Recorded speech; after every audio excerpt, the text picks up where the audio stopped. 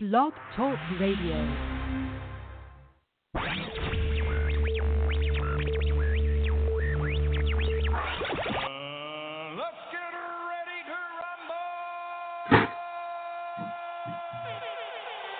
Time now for the Gridiron Studs Show.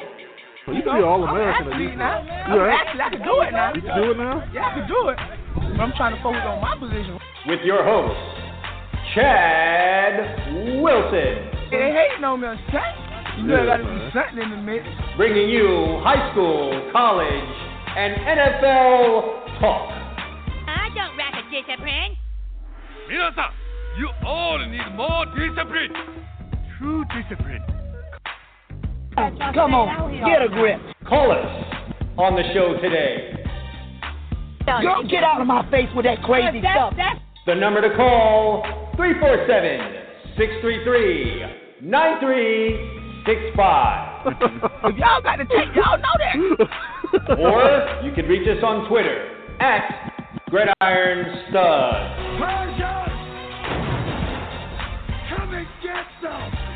And now, your host, Chad Wilson.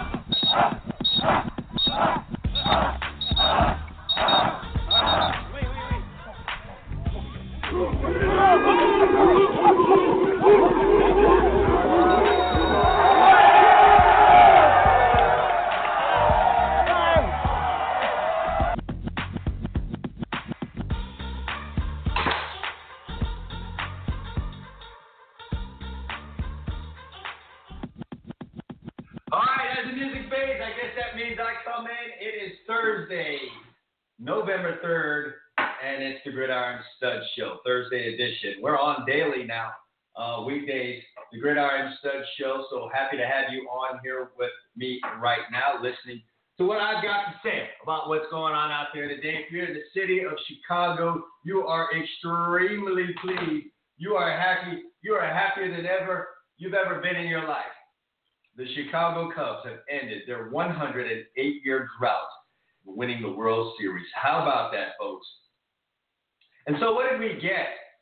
You know, I tweeted on Tuesday night, wow, a Game 7 in a World Series featuring the Cubs and the Cardinals. The Indians. Man, why do I feel like I'm being toyed with here? And lo and behold, Game 7 goes into extra innings. We had drama. You couldn't write a better script. And somewhere I feel like someone is saying, come on. Did we just jimmy up something here? Did the folks at Major League Baseball just really put together a nice little story for us to run with? It almost felt like the year that after the strike where McGuire and Sosa went after each other in the home run derby and captivated all the fans because you needed to win them back.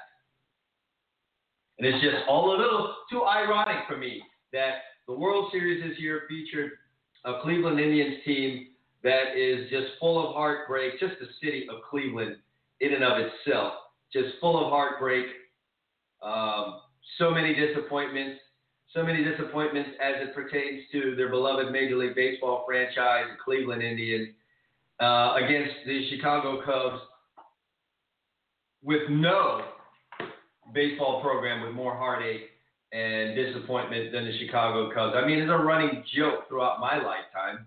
There's always next year for the Chicago Cubs. Now, the Cubs hadn't been to a World Series since we were dropping bombs in Japan.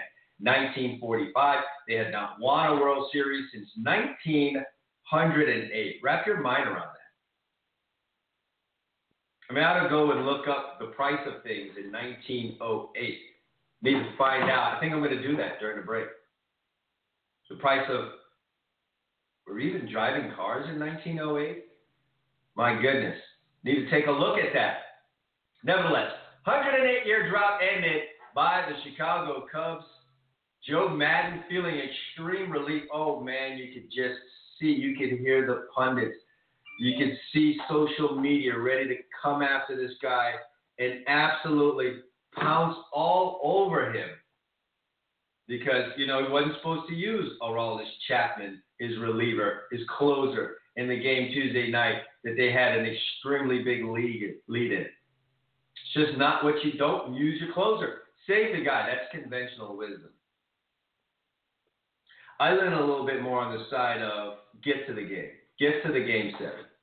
Do what you got to do to get to that game 7, and then you figure everything else out from there. That was Joe Madden, I guess, approach to this thing. So he brought Chapman on in game 6, had him pitch a little, and then last night, lo and behold, Cubs get a lead. Chapman comes in to close it out, and he doesn't get the job done. Promptly gives up some hits, gives up a game-tying home run, and Madden is looking in his book, looking at some notes. Man, he can't read a word on that page. You have to know that right now. Whatever the heck he was looking at, he damn sure couldn't read it.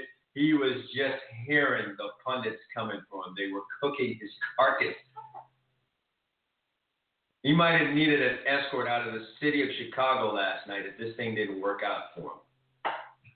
And it worked out despite the way things went.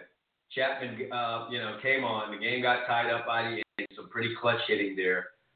Indian fans, there's the shot of LeBron going nuts, which, by the way, Twitter took off on LeBron James, who's, known for wearing Yankee hats. And they have declared him a Yankee fan, which that may have even come out of his own mouth. And there he was, all happy for the Indians, and Indian fans just couldn't accept that fact. That how could this man be happy for the Indians if he also likes the Yankees? Like, how could he like two different baseball teams? That's it. You can't do that. Come on, man. The guy is from the Ohio, okay? It's okay if he likes a team outside of Ohio, but he also likes the Cleveland Indians. Relax a little. People are always looking for a reason to go after somebody. Nevertheless, Indians clutch hitting, home run, tie the game, go to extra innings. Chapman comes on, does his job. They got to bring in another reliever. The Cubs do what they got to do in the top of the 10, close it out in the bottom of the 10th inning, and get the win, get the job done. So congratulations to the Chicago Cubs.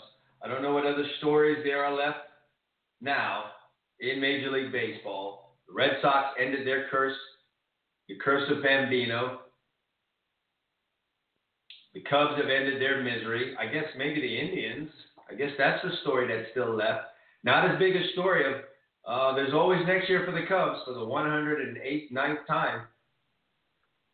So that's that one story left, unless they can concoct something. Or we can get another steroid-type scandal going. I'll never underestimate, these organizations and these big corporations. I never underestimate their ability to manipulate a story and make us watch. But they got us all watching. I'm sure the numbers on last night's game are going to be huge. There were a ton of non-baseball fans. I guarantee you there were millions, okay, I'm saying this number, millions of people who did not watch one single regular season Major League Baseball game that watched that Game 7 last night between the Cubs and the Indians. Willing to bet. I think I watched, and, I might be embarrassed to say this, given that I am in the sports talk industry, I may have watched maybe 2 baseball games this entire regular season in their entirety. 2. It wouldn't be more than 2. Now, I'm also a guy that's pressed for time. I'm spread thin, folks. I don't really have 4 hours to sit down and watch a baseball game. And the game has to involve my New York Yankees. Or it has to be some serious high drama. I didn't even watch the entire Game 7 last night. I was in a meeting, came out of the meeting. I caught the best part of the game. I'll say that. And mind you, you're talking to someone who loves the game of baseball, grew up playing the game of baseball. And even I couldn't watch an entire Major League Baseball game on many nights during the regular season. So kudos to Major League Baseball. You got the ultimate matchup. I don't think there was a better matchup you could have had in your World Series this year. You probably did huge numbers. I'm sure records were broken on viewership for that game last night. Congratulations on that. You discovered a really good, if you're Fox, you discovered a really good chemistry in your pre- and post-game studio show with Pete Rose and Alex Rodriguez and Big Frank. So baseball's on the come up. Meanwhile, the NFL wants to throw flags for foolishness. They're allowing one of their marquee quarterbacks to get hit in the head and dove into the knees. He's mad about it. You got all kinds of things going on in the NFL. NFL better wake up and wake up quick. But coming up on the show today, it's all about the big three in terms of colleges here in the state of Florida, talking University of Miami football, Florida Gators football, and Florida State. Going to have the great Bud Elliott from Tomahawk Nation joining me on the show today to talk for the first time this year, to talk Florida State Seminoles football. Where do the Seminoles go from here? Nick De La Torre is going to join me from GatorCountry.com to talk about the Gators and the position they find themselves in and what they need to do to get themselves back to Atlanta, since it seems things are really imploding over there in Knoxville. How much of a threat is Kentucky? What's next for the Gators? And I was hoping to have Brian of East London on with me to talk Canes football, but that's fallen through. So you got me talking Canes football. And I'm going to be talking about that in the next segment. If you want to call into the show, the number is 347-633-9365. If you listen to me live now, live's always best. Listen to me live. And so if you have a question or comment, you can give me a call, 347-633-9365. Outside of that, follow the show on Twitter. New Twitter account. Make a note of it. Go follow us now at GIS Show BG. At GIS Show BG on Twitter. Go ahead and follow us there. Submit your questions and comments about the Gridiron Stud Show or to the host there at GIS Show BG. We got a football game tonight in the NFL. It's another ho-hummer in the NFL.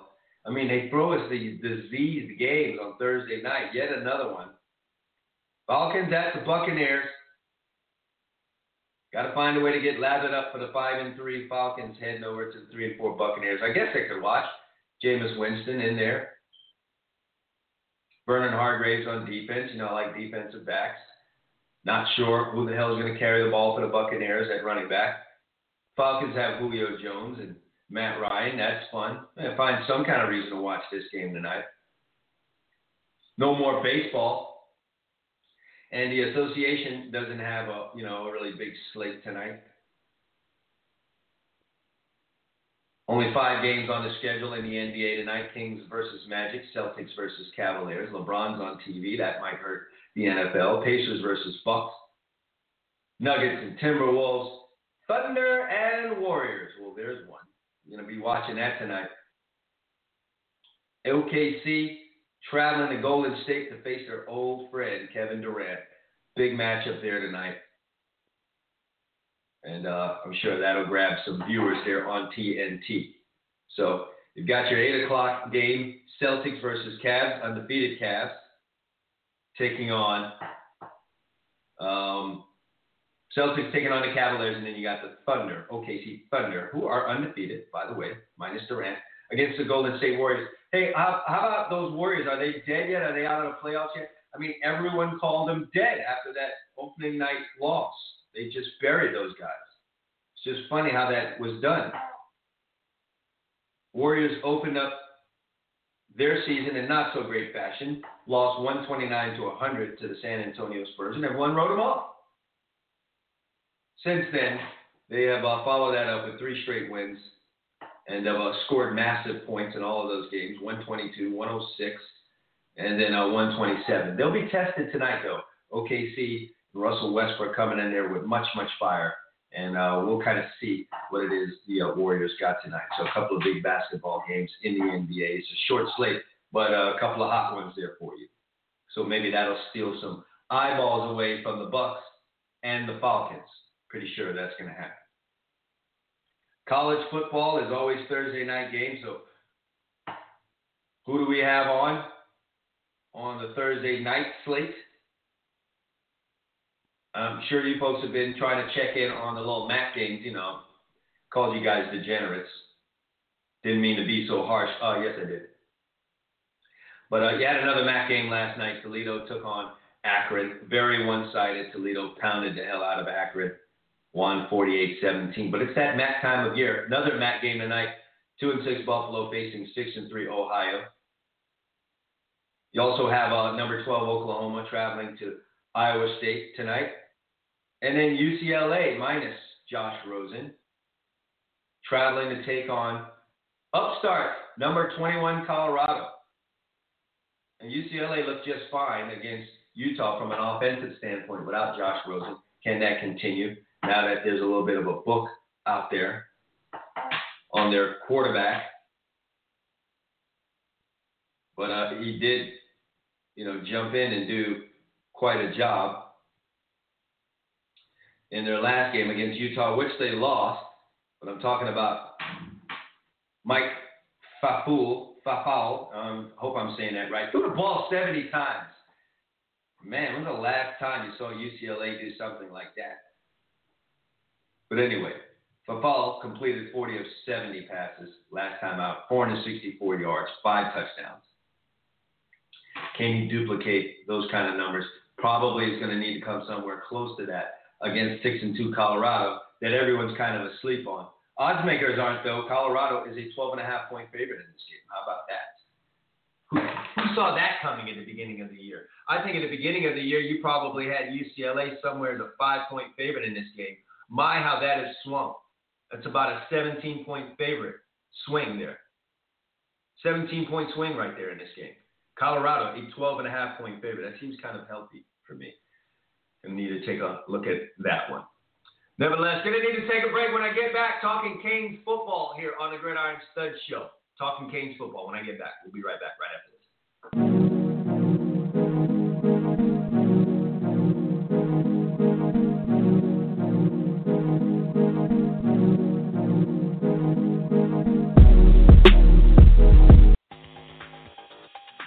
Sure, summer's gone, winter's here, but that doesn't mean everyone's putting their t-shirts away. Whether it's the company recreational basketball team, the youth soccer league for the kids, or the Halloween party your buddy throws every year, t-shirts are as much a part of the American culture as Tom Brady deflating footballs. Screen-printed t-shirts are costly when done for small groups. They're limited in color unless you want to pay even higher prices. More colors, more costly. The answer? Do it yourself at home with your inkjet printer and a hand iron. Whether it's your 7-on-7 team, your child's birthday party, or the family reunion, you can do it yourself and they'll look great. That's right, with heat transfer paper sold at tshirtsupplies.com, you can design your own logos, you can do the wording, whatever you want, print it on your own inkjet paper sold by tshirtsupplies.com, and iron it on with your own hand iron. The design or pictures you put on your t-shirts are limited only by your own imagination and creativity. If you dream it up and design it, the paper sold at tshirtsupplies.com can get it onto your t-shirt. By the way, don't worry if you haven't done it before. As T-Shirt Supplies has first-rate customer service, they'll help you get the right paper for your project and steer you in the right direction. Visit them at tshirtsupplies.com. That's t-shirt, no hyphen, supplies plural, all one word, .com. Or call them at 1-877-857-2737. It's 1-857-85-PAPER. tshirtsupplies.com. Go there now.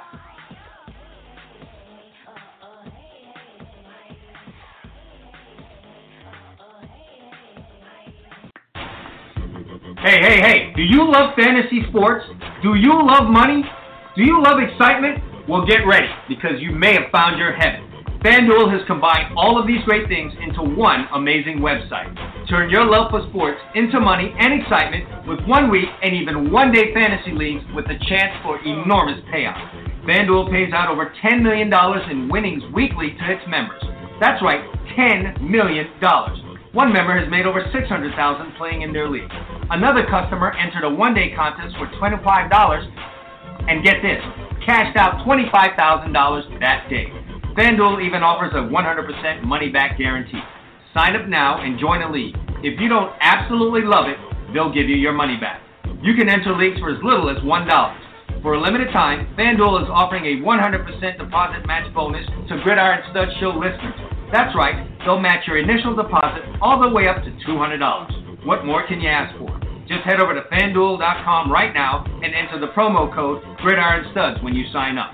But you better hurry. The match bonus is going to end soon. Just head over to FanDuel.com and enter the promo code GridironStuds. Do it now!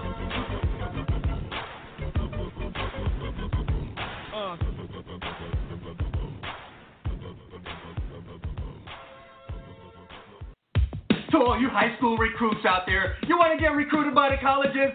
Step up and visit GridironStuds.com today. We got college coaches visiting. We've got people visiting. We've got fans visiting. If you want to be seen, get your video up there right now. It's easy. Create a profile. Takes 2 minutes. Stop playing games. Get off of Facebook. Take control of your future. GridironStuds.com is where you need to be today.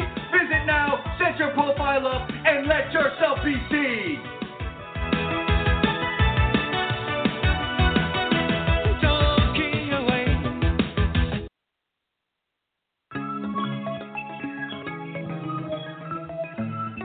This beat is self-rich.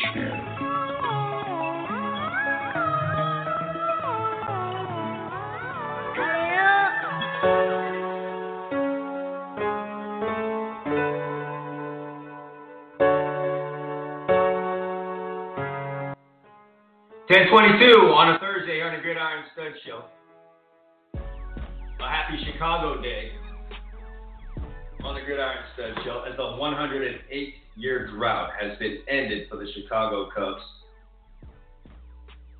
So they're rejoicing in the streets. You know, they're also rioting too. I mean, a lot of debauchery going on in the streets of Chicago. And out in Cleveland. I mean, go to Twitter, go to social media, look at some of this thuggery going on in the streets. So a poor Chicago Cubs fan get completely knocked out by an angry Indians fan.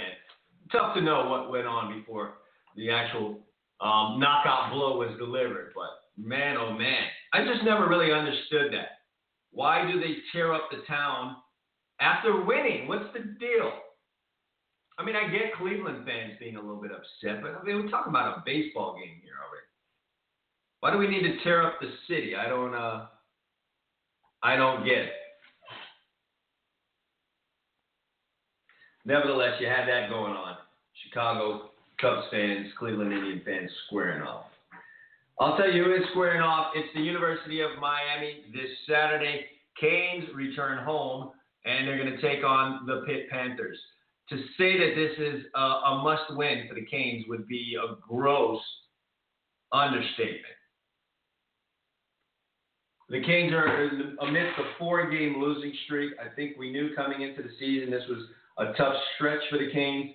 I don't think anyone thought that they'd see them losing 4 games in a row. Maybe a possibility, but not likely. But that's exactly where we stand.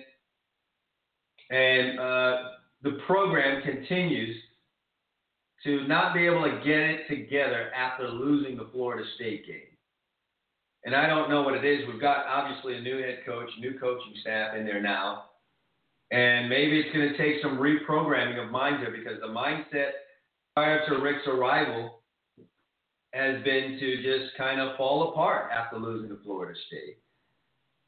And I'm just kind of like, hey, listen, you really could have won at Florida State. You lost by a point. Why are all things lost after losing to Florida State? A 1-point loss. But that is also combined with, you know, the fact that you're playing some pretty good football teams if you're the University of Miami. So, you know, you're running into the meat part of your schedule. And so that has something to do with your decline. And so, you know, the Canes really got to get back on the horse. And this is another good opponent. It's going to be another physical game. And Canes are going to have to just step up. You got to do something to end this. You got to end it. You can't lose 5 in a row. I mean, Al Golden's Miami Hurricanes never lost 5 in a row. And I'm just kind of wondering what kind of crowd are we going to have in the stadium on Saturday? Who's showing up? And just what are we looking at? I have a feeling there's going to be a diminishing of numbers. Hopefully not a steep decline, but I know this town. I know how they've been. And I'm a little less than optimistic about what that crowd is going to look like. And again, if you want to reach me on the show today, 347-633-9365. What do you think the attendance? Give me a rough estimate as to what the attendance is going to be in this game on Saturday.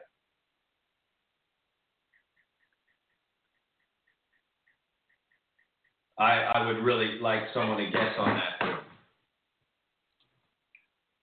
But nevertheless, let's take a look at this. Talk some numbers. First of all, in terms of the game's at 12:30 start time. I think that kind of hurts. The Canes are sitting at 4-4, 1-3 in the ACC. I think at this point you realize you're not in the ACC championship race, so now you're just playing for something else. You want something to build on in this season. You want to try and finish on a nice little 4-game win streak here and get yourself to a decent bowl and win a bowl game. You want to do that. These are the things that still lay ahead for the University of Miami. That's for anyone out there who is wondering what the Canes have to play for. A whole bunch. It's not like we've been playing, in top of the line bowl games, that we've been in the college football playoff. We've been playing on New Year's Day. We haven't been doing any of that. So the fact that we're not doing that this year should not bring a ton of disappointment. I know that sounds harsh, but I'm making that in reference to what we still have to play for. Hey, the University of Miami has not won a bowl game, since 2006. So you're wondering what to play for? Finish out this season strong. Go to a bowl game, and let's show that we're turning the corner by doing that. Win your first bowl game since the Micron PC Computers Bowl under Larry Coker 3 coaches ago.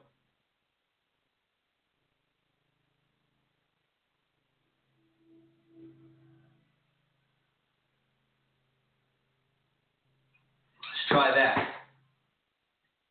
That's what you got to play for. So, come out against Pitt. Screw it. You're not in the championship race. You can take some of that pressure off of you. You can play the way Notre Dame did against you in that game last week. I mean, clearly, Notre Dame had nothing to play for other than just pride. Let's just finish out. Let's just play football at this point. Let's not forget,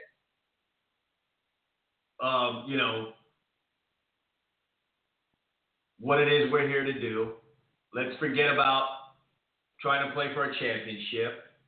Forget about all that. Let's just play football. And I think when the Canes have played football this year and forgot about what's at stake and all that, they played pretty good football. But I can hear y'all out there saying, well, that was against subpar opposition. Okay, that may be the case. But the point is that against the quote-unquote subpar opposition, Canes played well. I mean, you could still play substandard teams and not look good. So against what people would deem to be substandard teams, they played well. They played well in that game at Appalachian State. Yeah, Appalachian State not on the level of a Florida State or North Carolina, Virginia Tech. They played well in that game. They were dominant. They looked good on defense. They were doing good things on defense. I've seen this team under Al Golden in years past against teams like that not look very good. And you can pretty much forecast what's coming down the road when you face some good competition. Against Georgia Tech, well, there's some, things that happen, some turnovers. Turnovers are forced. Those were forced turnovers. It's not like running backs and quarterbacks were running and the ball just popped out of their hands. These were things caused by the defense. And so they forced those turnovers.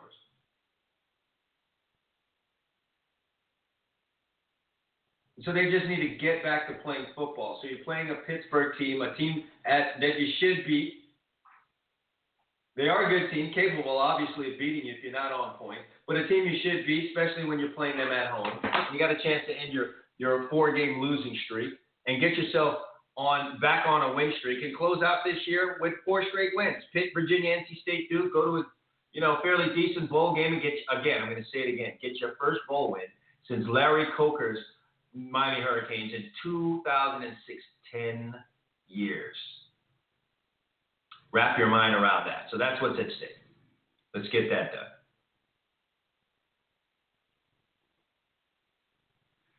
So that's what we have there. Let's jump out to our phone line and see if we've got a call here. Caller, you got a comment for the GridironStuds Show? Hey, what's going on, Chad? How you doing? I'm all right, man. As far as the crowd this Saturday, I don't think it's going to be as bad as some people think it's going to be. Hopefully, it's at least what we got for FAMU, and if they can get that, I think that's okay. That's about 50,000, I think it was, when FAMU came in. Anything above 40, I think, would be great, given this town that we're in, and there's so many other things to do. And, there are probably fans still scarred from the last regime that had gone and seen some really bad things in that stadium. I think if you get something around 50, I would call that a victory for the University of Miami, given we're on a 4-game losing streak. Now, if we're in the 30s, that's a problem. Absolutely, I agree. And kind of what I would say to this, I've had season tickets for like the last 3 years, is for the Hurricane fans, I know Miami is not a college town like the majority of the big schools in college football are, right? So we're already at a disadvantage there. But what I would say for the real Hurricane fans is we can't complain about, kids going to Alabama or wherever when they see like the team isn't playing as well, if we aren't going to go out and support the team. You know what I mean? Like, tickets aren't that expensive to go to Miami Hurricane games right now. So if you're a Hurricane fan, I don't think there's a cost factor. I know a lot of people complain about the parking. Why does it cost so much? I know that's a complaint, but that's not what's keeping people away. It's just that people feel like they've got better things to do, and if the team's not going to be winning every Saturday, we're just not showing up to games. I can 100% understand that. I've been a Cane fan since I was like 10 years old, so I absolutely 100% understand that. But I mean, we got to have some type of faith. We got to have some type of faith. Kids need to see that the fans are going to support the team, going to support the coaches. We just got a new coach. You guys got a new regime. We got to stomach it. We gotta, even if it's, a mirage, we got to try to stomach it and go out there and support and understand that this team, man, the depth on this team is really thin. It's really thin. And they're playing true freshmen, and it's going to be some trying times right now.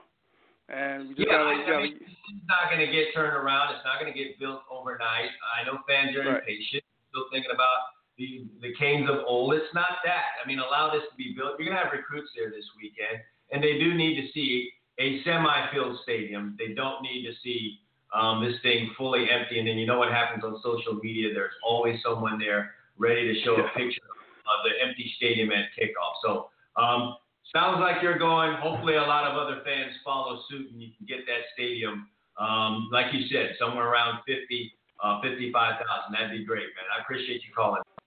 All right, Chad, no problem, thanks.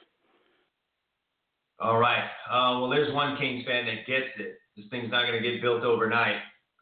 Still continue to come out and support and let these guys know, and let the local kids know that are in high school that are considering the University of Miami know that they will be supported come hell or high water on Saturdays. All right, real quick, let's talk about some of the facts as it pertains to this game real quick for those of you out there. Canes, again, like I said, 4-4 overall, 1-3 in the ACC. They've had their issues on offense. They kind of cleaned those things up last week. Hopefully they could build on that and, get things moving in the right direction offensively because, defensively they suffered some, I think folks have kind of picked up on some things defensively, which happens. So now you need a little time where you make some adjustments. And in the meantime, while you're making those adjustments, hopefully your offense can pick up some slack and score some points for you because these things happen. The Pitt, they've been doing it with offense this year, amazingly. They've been a team that's been able to play defense, but not so much this year. Pitt's averaging 38.1 points per game. Not really something I expected coming into the season. The Canes are putting up 32.9 points per contest. That has really been boosted a lot by those first 4 games against, non-ACC opponents. But the secondary for Pitt is one that can be taken advantage of, and would be a good time for the Canes' passing game and offense to get back on track. Perhaps this is something that could help them with that, because they're going to need that offense down this final stretch if they're going to win these games and, like I said, get themselves into, a pretty good bowl game here at the end of the year. The Canes are 6.5-point favorites, so Vegas feels like this is a game the Canes should win, and I'm declaring it that. So hopefully that is what happens here as the Canes host the Pitt Panthers. We'll talk more about that game tomorrow on our Football Friday show as Emil and I go through the ACC. But that's it. Canes are at home. Solid favorites. Need to get a win in this game and reverse their misfortune here over the last 4 games. I'm going to take a break. When I get back, Nick De La Torre joins me from GatorCountry.com. What's next for the Gators? They're heading out to Arkansas. Can they really put themselves in the driver's seat in the SEC East race? We'll talk about that when I get back on the Gridiron Studs Show right after this.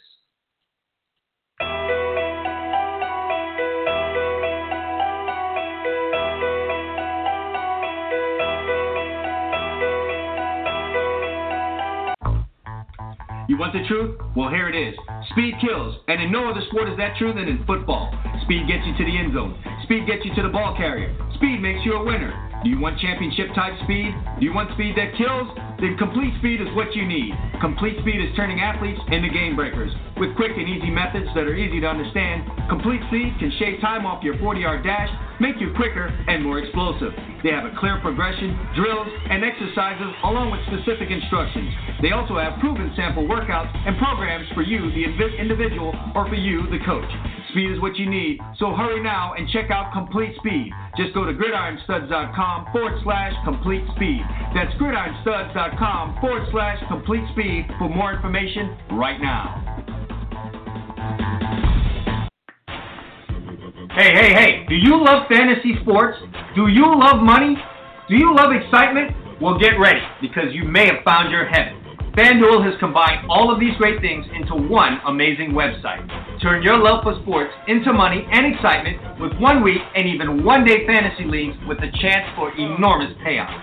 FanDuel pays out over $10 million in winnings weekly to its members. That's right, $10 million. One member has made over $600,000 playing in their league. Another customer entered a 1 day contest for $25 and get this, cashed out $25,000 that day. FanDuel even offers a 100% money-back guarantee. Sign up now and join a league. If you don't absolutely love it, they'll give you your money back. You can enter leagues for as little as $1. For a limited time, FanDuel is offering a 100% deposit match bonus to Gridiron Studs Show listeners.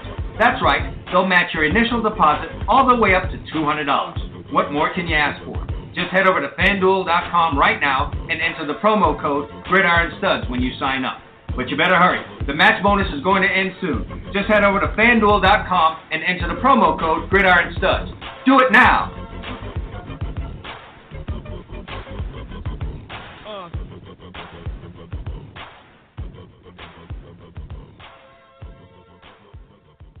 Hey, this is Dennis Rodman. Let me show you how to break your dick 3 ways. I was on a boat one time in Dallas, Texas. They go out there all day long, in the sun, drinking, party, go to the bar out there at night, drunk as a mother. This. My girlfriend, whatever. We in the back of the boat, the big king size bed. She said, we gotta have sex. She loves sex, man. So I said, I think I'm gonna try something different. She said, go over there, walk over there. I said, okay, I'll walk over there. She said, I want you to run and jump in my pussy. I said, all right, great.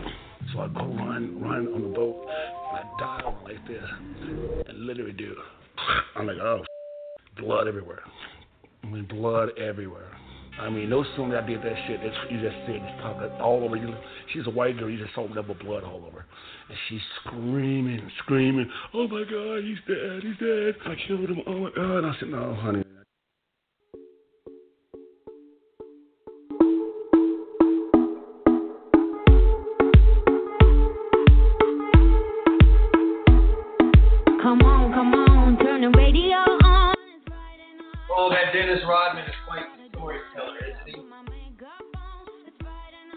I'm not sure how to segue into that. But nevertheless, it's time to talk Gators football. Gators heading out to Arkansas, and who better to do that with than Nick Delatorre from GatorCountry.com. Nick, any objections to coming on after the Dennis Rodman I broke my dick story? I don't know how to follow that. I don't know if Fayetteville follows that up well.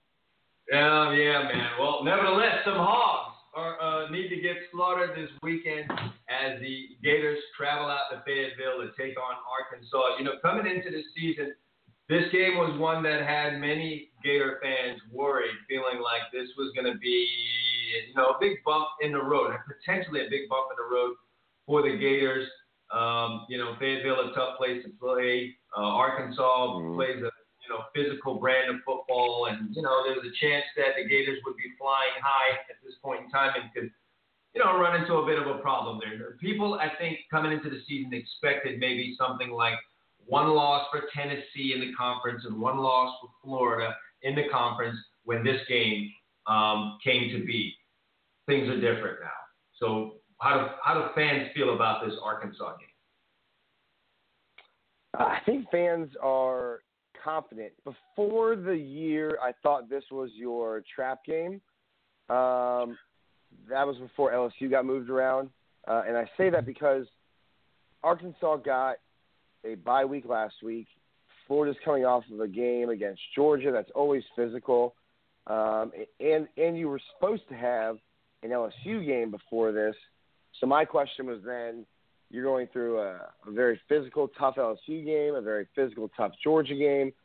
What are you looking like health-wise going into Arkansas? Florida's actually pretty healthy going in this week, and I just don't think Arkansas's had a lot of trouble with their offensive line. They're giving up, I think, 15 sacks, or only half 15 sacks. They've given up 21 sacks this season. I think Florida has the speed off the edge to make Austin Allen have a very long day. And I think Florida's deeper, kind of one of those games where you can just wear a team down. Sure. There's a little bit of a danger here, I think, with Arkansas having had 2 weeks to stew about an embarrassing 56-3 loss to Auburn. If you're looking for potential problems for the Gators here, that would be one of them. Does that make you fearful? Yeah, that was Auburn ran for 543 yards and 7 touchdowns.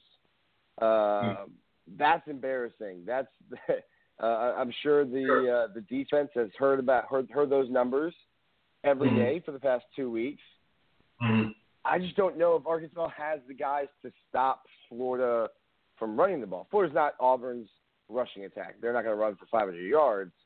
But yeah, they've definitely heard about it, and it's you played football. When you lose a game, you kind of want to get back out there. When that's your last performance, a 56-3 loss, these guys might be foaming at the mouth by the time Florida shows up in Arkansas.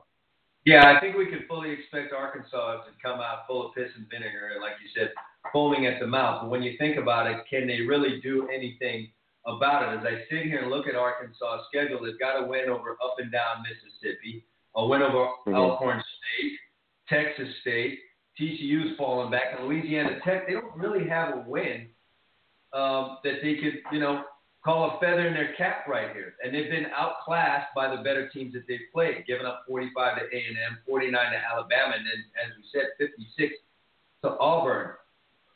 Why are they struggling so much up front, both on offense and defensive line? They're struggling. And that's kind of Bielema's calling card, to have those big guys on both lines. He wants to be a physical coach. I'm not sure what it is. On the offensive line, it's really just the right side. The left side, the center, they've been fine. They haven't really – I don't think they've had two guys start a game on the right side, right guard, right tackle, in consecutive games. They're kind of just shuffling the pieces, trying to find what works. Were they able to do that during the bye week? We'll see who trots out there. But you also have to look, Arkansas has LSU waiting after Florida, so it's not like they're getting a Presbyterian and they don't have to focus. Right. They can. So I don't know. To me, it's strange. I thought this was a trap game for Florida before the year started. I picked Arkansas to win this game just because of kind of those intangible factors that we mentioned. Going into it this week, I don't see how it is. Arkansas hasn't been able to run the ball well, and that's what sets up their passing game. They're third best passing team in the SEC, but that's all predicated off of being able to run the ball and then hitting play action passes.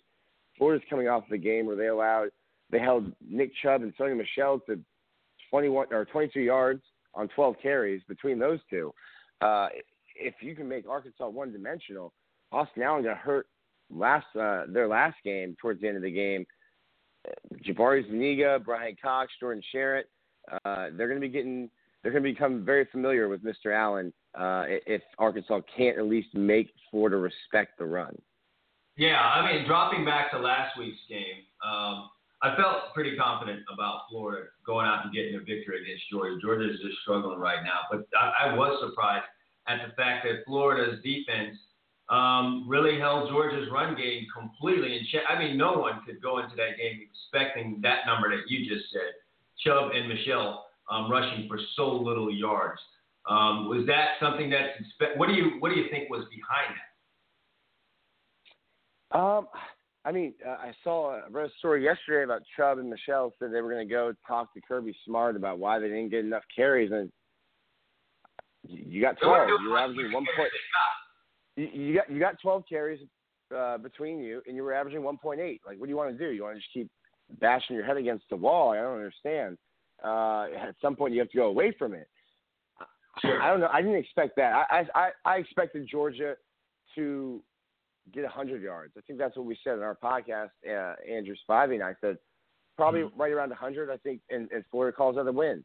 There was just nothing. And I really take it back to getting Joey Ivey back, and now you have two guys inside that are commanding double teams, creating 4 other players around them. I think that's what really held Florida back. Second half against Tennessee, against Missouri, I think that's what held them back is not having Ivy, not having Jordan Sherritt. Those guys might not fill up the stat sheet, but they're key for Florida in their running and in their rush defense. Yeah, and let's you touched on them. Let's talk about our friends in Knoxville. That is a full implosion over there right now. 3-game losing streak. You lose to South Carolina. You lose to Will Muschamp once again, and then your primetime running back decides that he's out of town. I mean, what's going on there in Knoxville? Is it winter? Are they just trying to keep warm by a dumpster fire? I don't know. I don't know. Inexcusable to lose to South Carolina. South Carolina is a bad football team, and you had a bye week to get ready for that game. Other than thinking that guys are just packing it in, that guys are quitting, there's no explanation to lose that game. We saw it some with Florida back in 2013 when they went 4-8. Guys, kind of just packing it in and quitting, and now you're losing games that you shouldn't lose. Maybe that's happening in Tennessee. I don't know. I don't think Tennessee should lose anymore, but if they lose another game, does Butch survive that?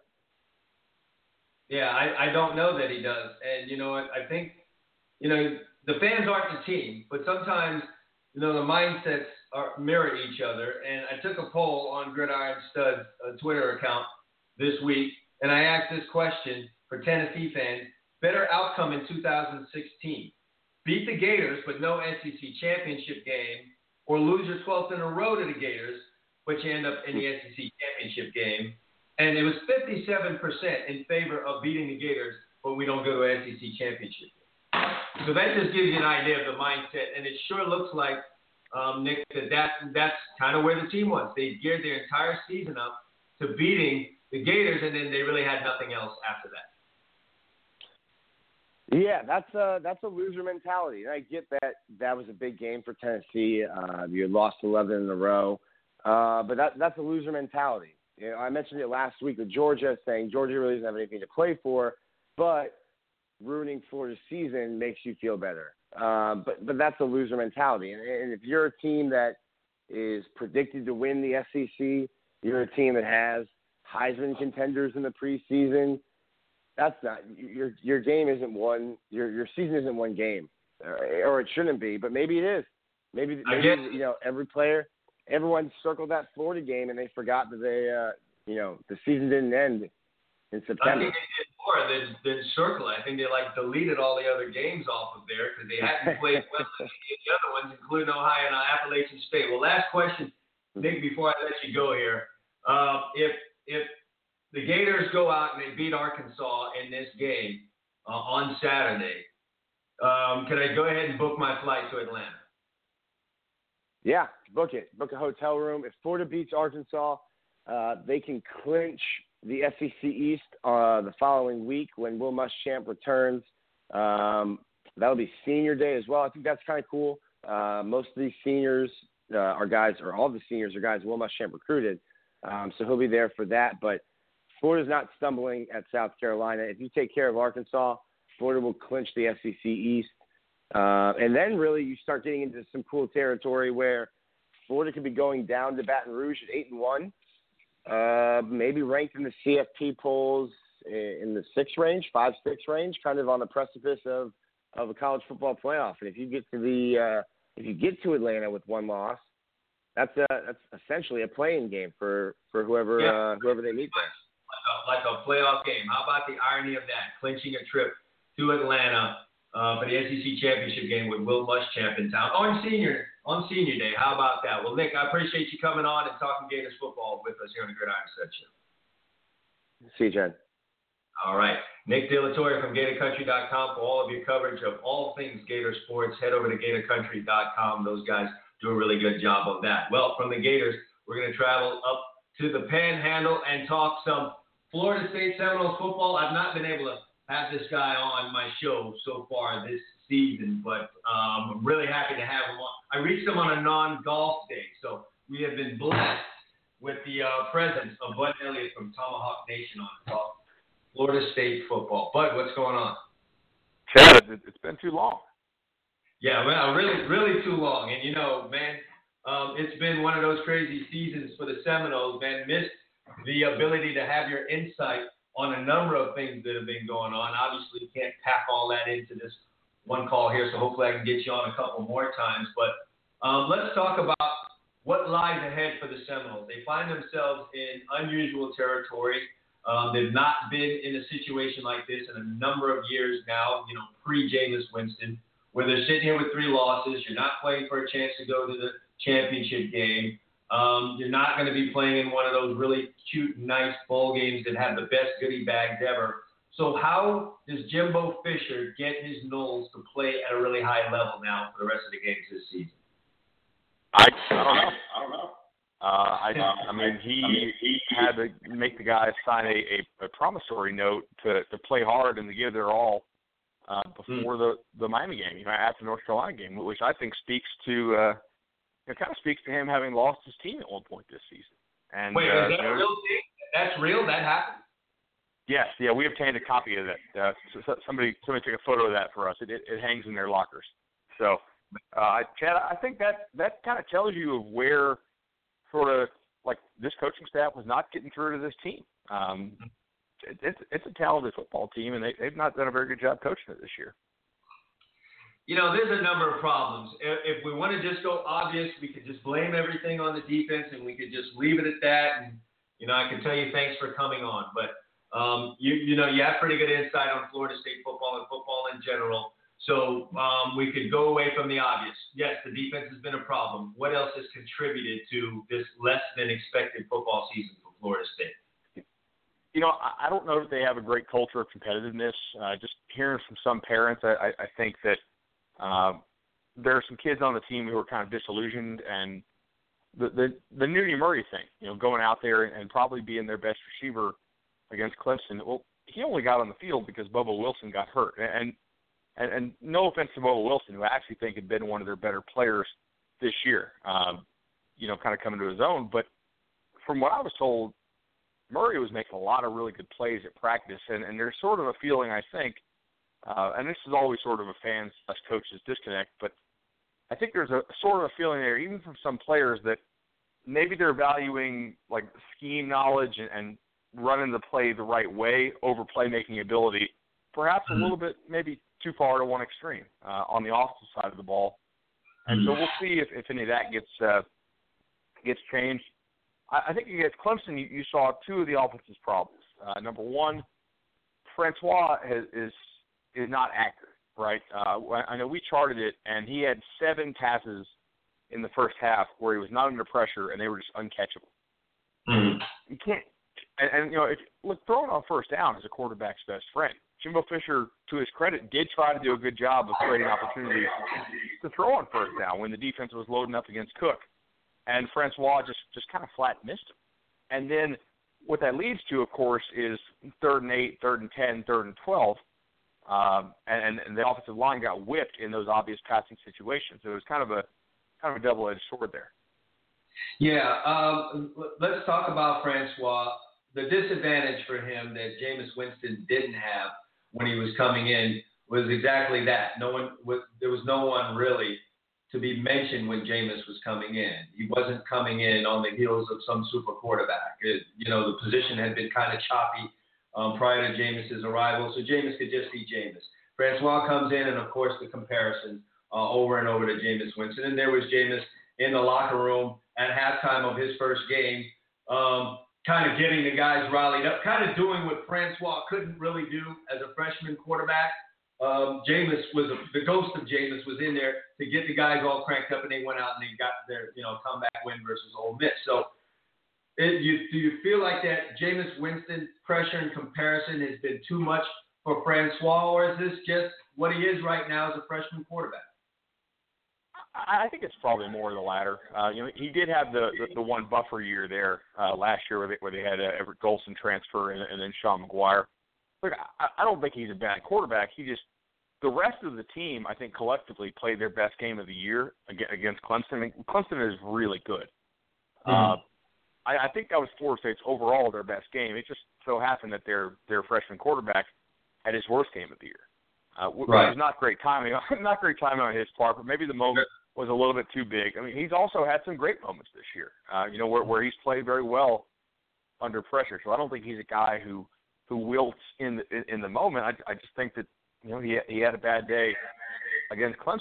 I told my readers, I said, look, this was the best game Florida State's played all year. They played a brutal schedule, and they played Clemson to the wire. Yeah, definitely had every chance in the world to win the game. And, if you listen to Jimbo Fisher, the officiating had something to do with that. I didn't get in depth with it. It seemed to be a big story at the early part of this week. Do you share Jimbo Fisher's outlook on the officiating in the game, and what was the biggest source of his issue with the strikes? So I think it's multifaceted. Number one, yes, I totally agree with him that the chop call was incorrect, and replay backs him up on it. It's pretty clearly a blown call that wipes out a 50-yard run. So yeah, I get him going nuts there. Number two, apparently there's a history with this crew. Do you remember when Nigel Bradham got ejected against Miami for laying out? Yeah. So that was apparently the same guy who threw that on Bradham. And so there's kind of a history there between Fisher and these officials. But third, I do think that, look, if you're that far out on the field and you're clearly mouthing at the guy, you have to. Look, man, that's, and I'm okay with the rant after the game. That's fine too. But you can't get a personal foul penalty after you get the sideline warning tacked on after you just got a chop block off, because that killed the drive. Oh yeah, double whammy. I mean, but where they really lost this game, though, and this has been a problem all year, their slow starts. They were down 14-0 in the first quarter.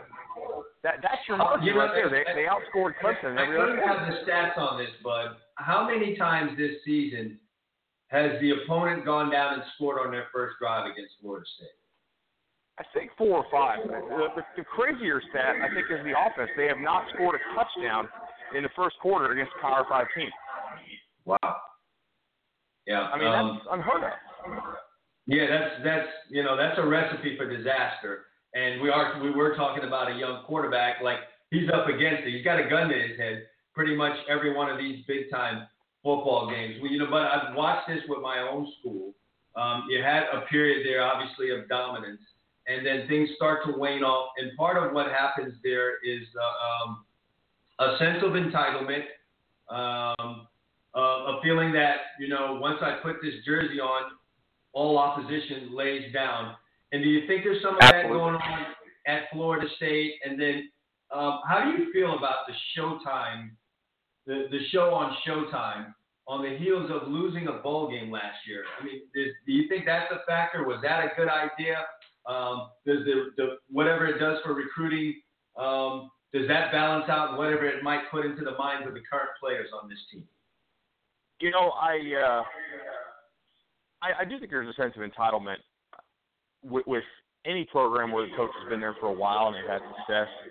Unless you're at Alabama and Nick Saban will just flat cut kids.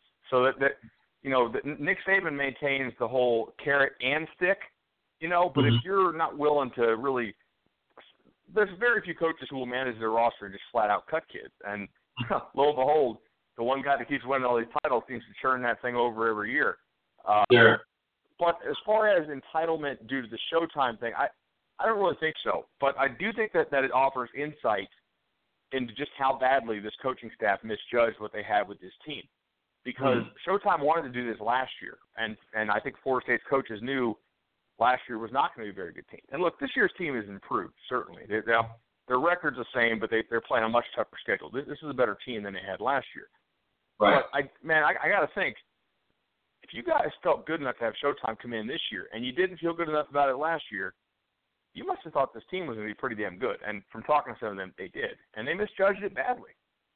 Yeah. I thought maybe at the beginning of the year Jimbo Fisher was trying to pump his team up through the media because he was,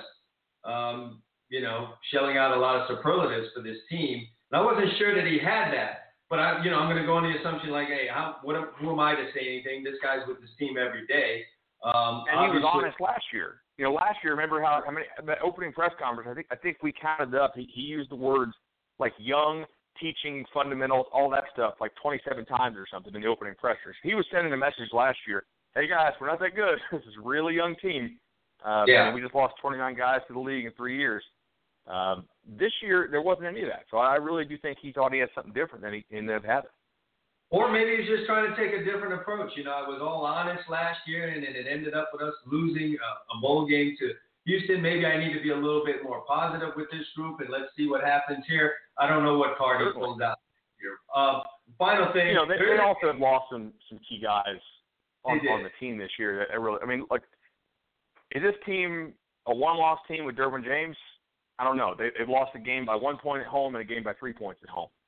And when you saw Marshall get ejected, Watson's yards per attempt doubled from 7.3, which is actually a pretty good job by the defense against him, to 13.6, which is video games. Yeah. Sure. On the final 3 drives, he was 13.6 per attempt, not per completion. That's because they had already lost Nate Andrews. So at that point, they're down their top 3 safeties: Marshall, Andrews, and Derwin James. And Clemson very smartly went right at him. So I don't know.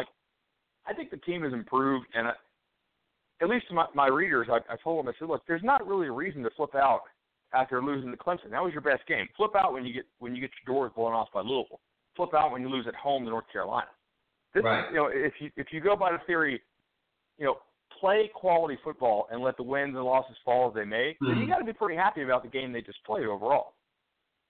Yeah, and that's something I been saying about, the Canes as well. Yes, you're on a 4-game losing streak, but when I look at this team and compare it to what I saw last year, especially on the defensive side of the ball, I'm not as angry as anything at any time last year. I just couldn't watch. Miami is playing harder.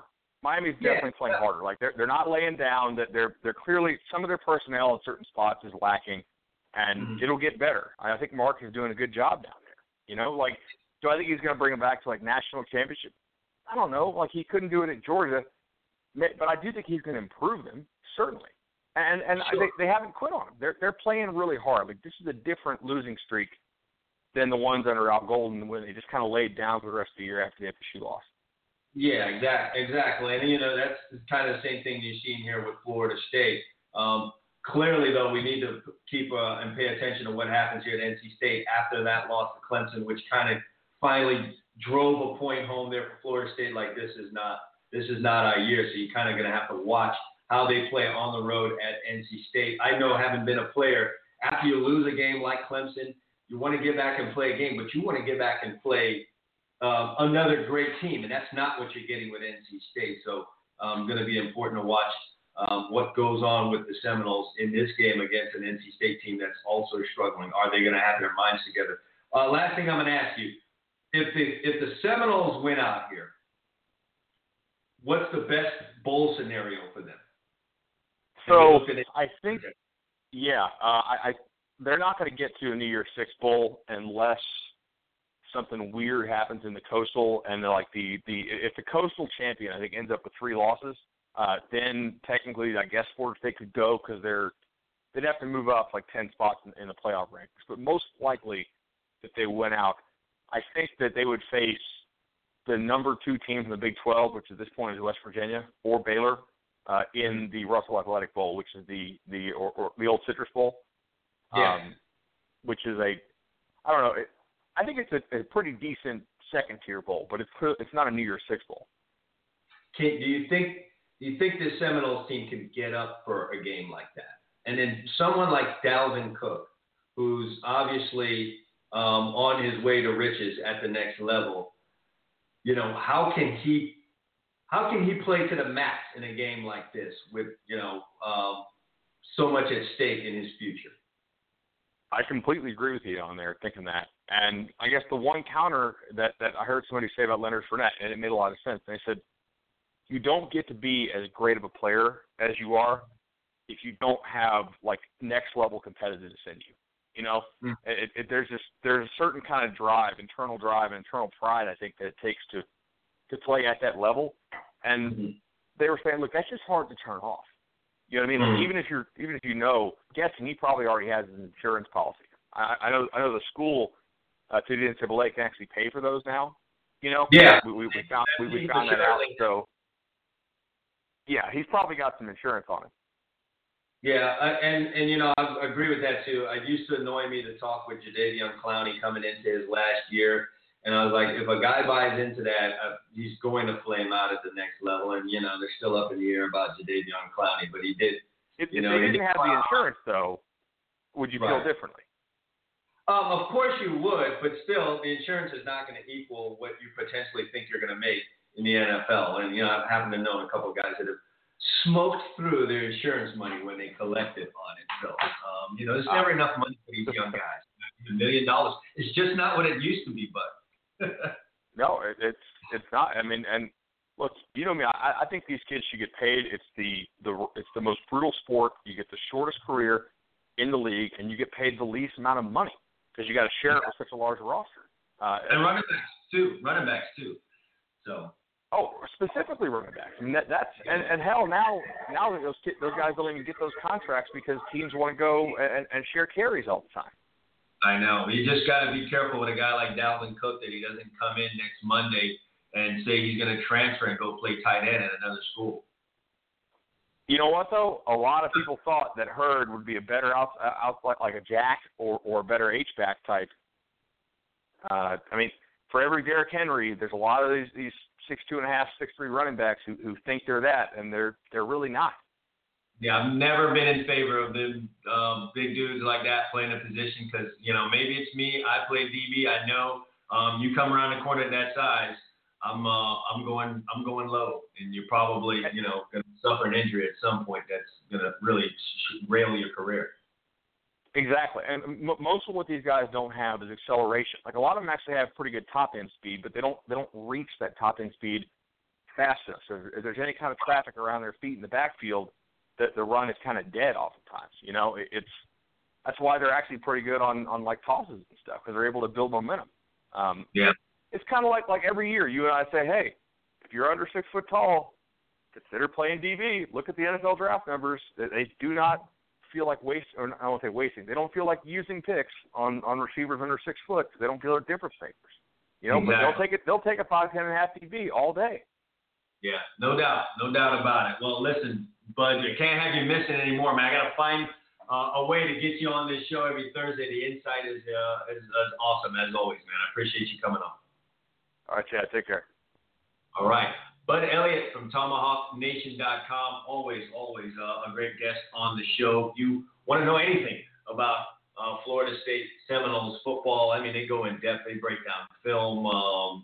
They also write articles that piss off rival fans, like the ones that got going right now in Tomahawk Nation, talking about the SEC East being a terrible division in Power 5, maybe the worst. So if you're a Florida Gators fan, you feel like getting angry today, head over to Tomahawk Nation and grab a hold of that story and read that one. But again, thanks to Bud Elliott for coming on and sharing his insight on Florida State Seminoles football. I'm going to take a quick break and come back for the final little segment of the Gridiron Stud Show. We'll be right back right after this.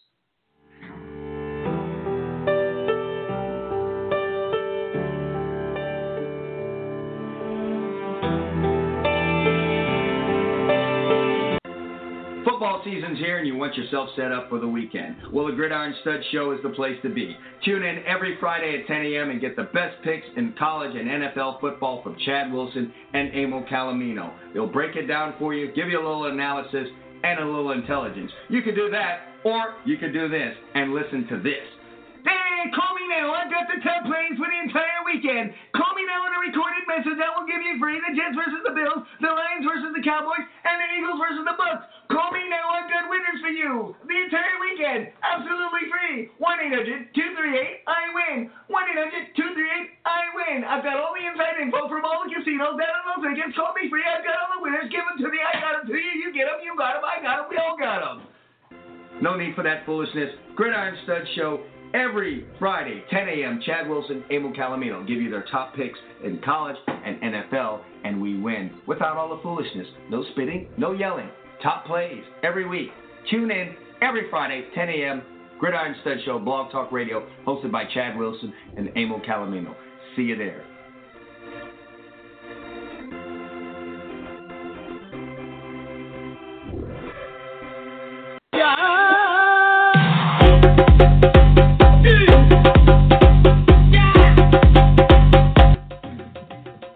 We're back for the final segment of the Thursday edition of the Gridiron Stud Show. Well, you know, it is an election year, in case you haven't noticed. And if you haven't, you are probably somewhere in a casket. You have to be dead not to know that. And, you know, during the political season, there's always talks of the issues. And one of the big issues always is health care. And that's what's up right now. But now is the time to get free health insurance for you and your loved ones. Primary care insurance is now enrolling individuals into their Obamacare insurance plans. So call today, 954-278-8696. That's correct. Free health insurance. Obamacare is now available from November 1st to January 31st. It's urgent that you call today, though, 954-278-8696. Let them know you heard it on the Gridiron Stud Show. As open enrollment only comes once a year, so this means that the government is willing to pay for your health insurance needs. You need to look into that. Don't miss out on your opportunity. The time to get your free health insurance for you and your family is now. So again, please call 954-278-8696. Again, call now. The number is 954-278-8696. Or also you can visit their webpage to get started. It's www.optimumnationalinsurance.com. That's optimumnationalinsurance.com. Go get your free health insurance today. All right. Well, you know, certainly talked about some good things on the show here today with the Canes, the Gators, and the Noles. Some interesting games here for the Canes, a must-win situation for them. You can't lose 5 in a row. You'd be looking at some pretty serious problems with your fan base, probably within the walls of your own program if you go lose 5 straight there. I know fans want this thing microwave. They want the rebuild microwave. What you got to understand, fans, is that it's been a while, okay? It's been a while. It's time to, come to reality on some things. We've not won double-digit games since 2003. We've not won a bowl game since 2006. We are on, we've not been to a championship for four straight coaches now. if we're going to count Mark Richt, because we're not getting there this year at 4-4. Allow this thing to be built. Attend the games. Have a little bit of patience. There will be some growing pains. You get through this. There'll be times when you can look back at this and say, hey, that was the beginning of something. So they need to calm down. Gator fans, look, I'm with Nick De La Torre, although I never really, want to just go ahead and cancel out an opponent because South Carolina is playing some pretty good football right now. You do have to notice that last 2 games, they've looked good on offense. Defense is starting to feel themselves a little bit. You'd be surprised what kind of a boost to confidence a win over Tennessee like that can give a team and where they can go from there. But if they get this win in Arkansas on Saturday, then you got to feel pretty damn good about the Florida Gators making a return trip to Atlanta to play in the SEC championship game as things continue to come unhinged in Tennessee. And who can trust Kentucky? Kentucky and Tennessee play each other. So someone's going to eliminate themselves out of this race in that contest. Kentucky beats Tennessee, then Tennessee's dead in the water. So far as that is concerned, Tennessee beats Kentucky, Kentucky's dead in the water. So there'll be only one team left, and the Gators would have to fall to South Carolina and to LSU, and don't quite see that happening because I feel like if the Gators were to lose to South Carolina, I think they'd muster everything in the world for that LSU game, and would be at a psychological advantage in that contest. And then for the Florida State Seminoles, again, as I discussed with Bud. When discussed with Bud Elliott that it's been a while since the Seminoles have found themselves in this position right here where they're sitting with 3 losses at this point in the season, and there's really nothing on the table for them in terms of a big-time bowl game or, a conference championship or, a chance to play in the playoff. All that's off the table, and you still got some games left here. So it's going to be important to really pay attention to how they handle things in this road game against NC State, who is also struggling. Will Florida State get up for a game like this?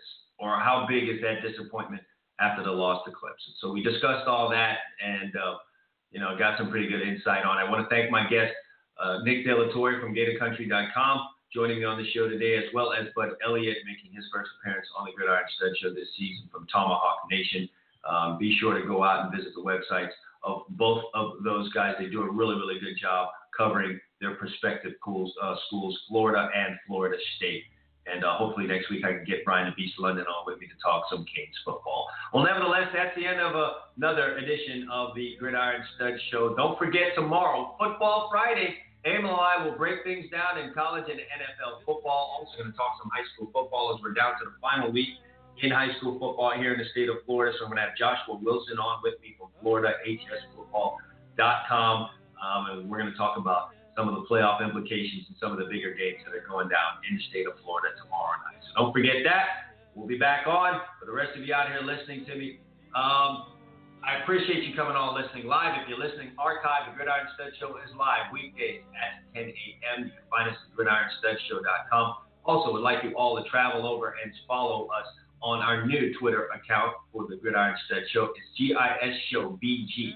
At GIS Show BG. So that's your homework. Go follow us right now. Gridiron Studs Show. Thank you for listening. Enjoy the rest of your day. We'll see you guys tomorrow.